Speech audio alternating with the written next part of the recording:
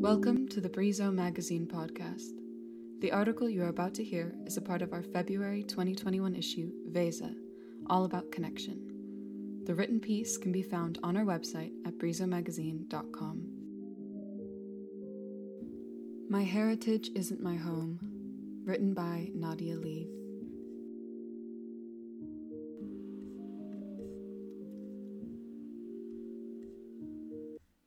Yes, I'm Iranian, I say.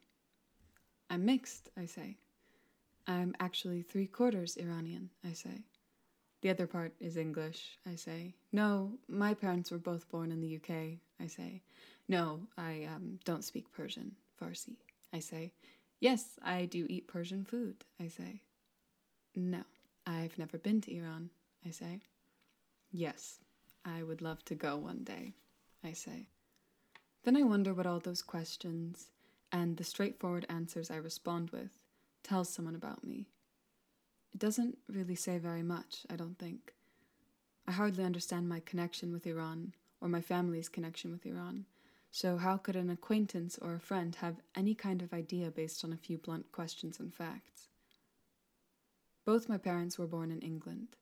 They went to school in the UK, they studied at Newcastle University, my hometown, and they have never lived outside of this country. I am, of course, my parents' daughter.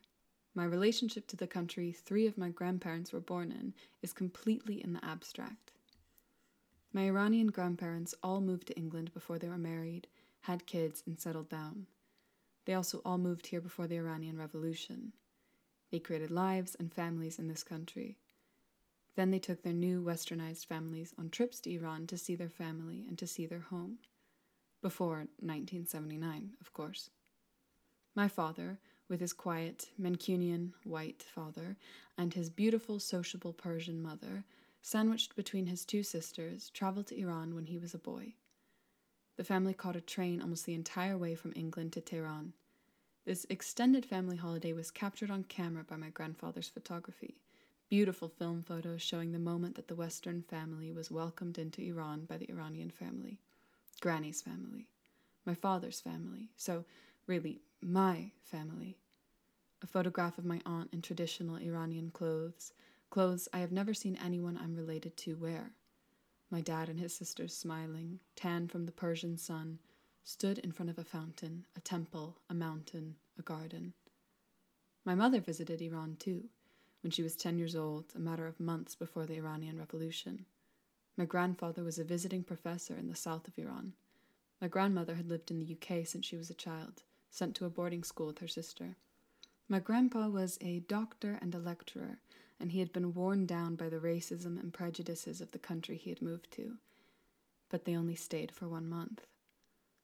After the revolution, my grandfather's family home was burned down by revolutionaries, his family's land seized by the government. They were not an Islamic family, and Iran was an Islamic country. The revolution officialized it. My family weren't refugees when they left Iran. Each of them left because they were privileged enough to. But had they stayed a while longer, they may well have fled as refugees. None of us can visit Iran. All my aunts and uncles have only visited briefly in their childhood, and none of the grandchildren have gone. Iran as a country, as a familial home, is cut off from us. It is no longer a possibility.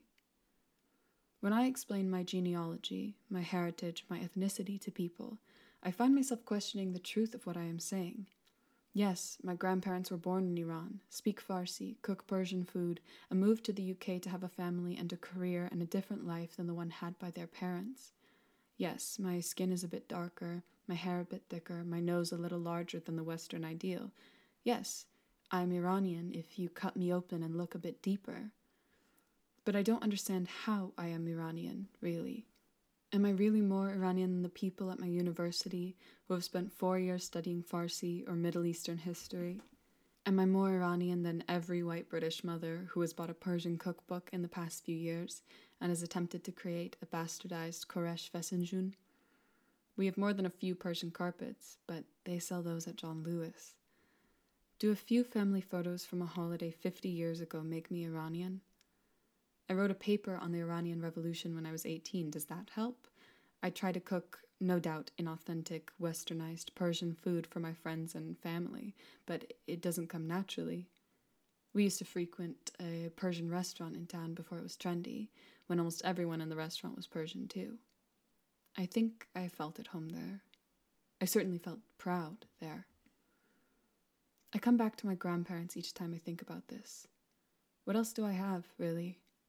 They are a piece of Iran that I was lucky enough to have and still have. They are my only connection, besides a few relics of a lost past. Immigrants, and children of immigrants, and grandchildren of immigrants, and first, second, and third generation. When do we stop being considered immigrants? When you only speak the language of the country you're considered an immigrant in? When your whole family only have passports from the country you're considered an immigrant in? When you get told you're white passing, or white, or English, or not at all Asian by other white people, other English people, other not at all Asian people? Or when your grandparents, the last generation who knew what being an immigrant really is, really was, have passed away, and all that remains are some English people with slightly darker skin and foreign-sounding names? My parents aren't immigrants, and I am certainly not. Why is there a category of immigrant for us to fall under? The experience of immigrants in our country is so diverse, so heterogeneous, so varied that I can't write a piece about what being part of an immigrant family is. There is a shared struggle and a shared joy that I believe all non-natives in the UK must feel, but I don't think it extends much further than that. The experience of a third-generation immigrant differs so much from that of a second, and in turn that of a first-generation immigrant, that I cannot begin to compare my life with my parents, or my parents' lives with my grandparents. I was born to two people who were born in this country. They grew up wearing Western clothes, listening to British 80s music, and watching the same television as every other person growing up in Britain at the time. They understand all the references that you could expect a middle-aged, middle-class doctor to understand, and they can appreciate my desire to listen to Western music and dress like my peers and eat fast food. We don't argue about English culture. I don't have to teach them anything. Our disconnect is that of a Gen Z late millennial talking to a Gen Xer. We eat Iranian food every now and then, but with a fraction of the salt and sugar and usually no red meat. They don't mind their son's veganism, because they were vegetarian for 20 years when they were our age. We don't have to explain to them that it is possible to cook without meat, and that maybe it's a bit healthier too. Looking back a generation, the same can't be said.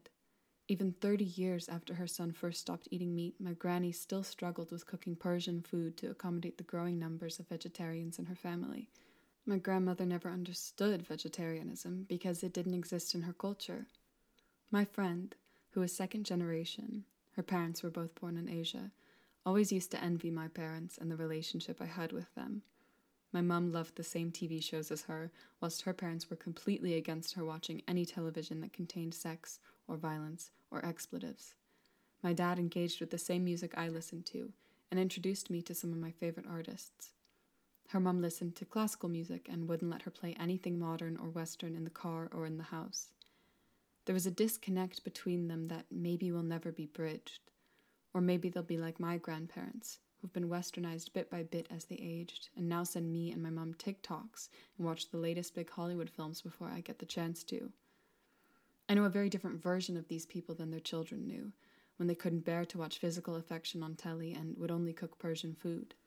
My grandpa still recites Persian poetry to his grandchildren, who have no idea what he's talking about, and my grandma cooks modified, healthier Persian food for her family. But they care about the country they live in, more than a lot of born and bred Brits. They are heavily invested in the politics of our country, critical of our government, and protective of our democracy. The country they were born into is lost to them now. Democracy is something to learn about in history books in Iran, and cannot be found in the country's political system. And freedom of speech, of worship, of press, has been lost entirely. Our country may seem broken, but my grandparents know it can be fixed. This is the country they met each other in, half a century ago. This is the country they raised their children in, watched them leave and study at university, watched them in turn have children. This is the country they've had jobs in, serving others always in their jobs, a teacher and a doctor, a magistrate and a lecturer. It hurts them to watch politicians take office who see immigration as a disease, a problem that needs to be fixed rather than a blessing to be celebrated. It hurts them to see the divisions of this country grow deeper, as the rich are elevated higher and those below the poverty line fall deeper and deeper into degradation. I see the faith they have in this country, but I also watch as it is damaged by the decisions people make, to leave the EU, for instance. That day broke both their hearts, despite it being their children and grandchildren who will suffer the consequences most keenly. I wish I could see this country through their eyes. They aren't naive. Leaving somewhere like Iran, it is impossible to be idealistic, I think. Sometimes I think I'm lying or misleading others when I say I'm Iranian. What makes me Iranian? Not my words or my clothes or the way I interact with others. I haven't adopted any of the Iranian cultural norms that I would come across in the Iranian community. I've only made a few Iranian dishes, and I look up the recipe in a cookbook almost every time, except for when I ring my mum. I took a Persian rug and Persian tablecloth to my university accommodation in an attempt to feel more connected to my heritage, but it ended up feeling performative and fake. Even though both items were on show in my home for my whole childhood, I didn't feel I had the right to display them in my own space. I desperately wanted a tattoo of my grandfather's Persian calligraphy, but again, it felt wrong. I can't read the language. How would it be different to all those embarrassing tattoos people get in exotic foreign scripts which they cannot read or comprehend? I thought if my name sounded more Iranian, or my parents had brought me up to speak Farsi, or I'd shown more interest in what makes Persian rice different and superior to other ways of cooking rice, or listened to and memorized my grandpa's poetry, then I might be authentically Iranian. I might not feel ashamed or false when I assert my 3/4 Iranian genetics. I could spend time studying the history, reading about the Persian Empire, or the religion of my forefathers, Zoroastrianism, use the past to trigger a connection to a country that is now only really a past to me and my family. I can pore over the sepia-tinted photographs taken by my grandparents, which feature shiny, tan, smiling versions of my parents, with faces which look like the face I once saw in the mirror when I was that age as well. I may feel a loss that at 4 or 5 or 6 years old, everyone is a bit hazy about those trips, they had experienced a country I cannot, that my childhood will forever remain bereft of this country that accounts for 75% of my history and heritage. They have memories of the Shah's palace and huge, sweet watermelons and the oppressive heat that kept them inside all day, and the people they got to call family, aunts, uncles, cousins, great-great-grandparents. The only family I know are the family who left, who found a new life in the West and became part of the present for me. There was the lost family of Iran, whose names I will never know and whose faces I will never recognize. And there is the family of my world. Great-grandparents, great-aunts and uncles, second cousins once removed, who continue to exist for me. I hear their names. I see them as much as one might hope to see their extended family, certainly as much as I have seen my English family. They are part of my consciousness and my familial sense of self in a way that the extension of me that must still exist in Iran is not.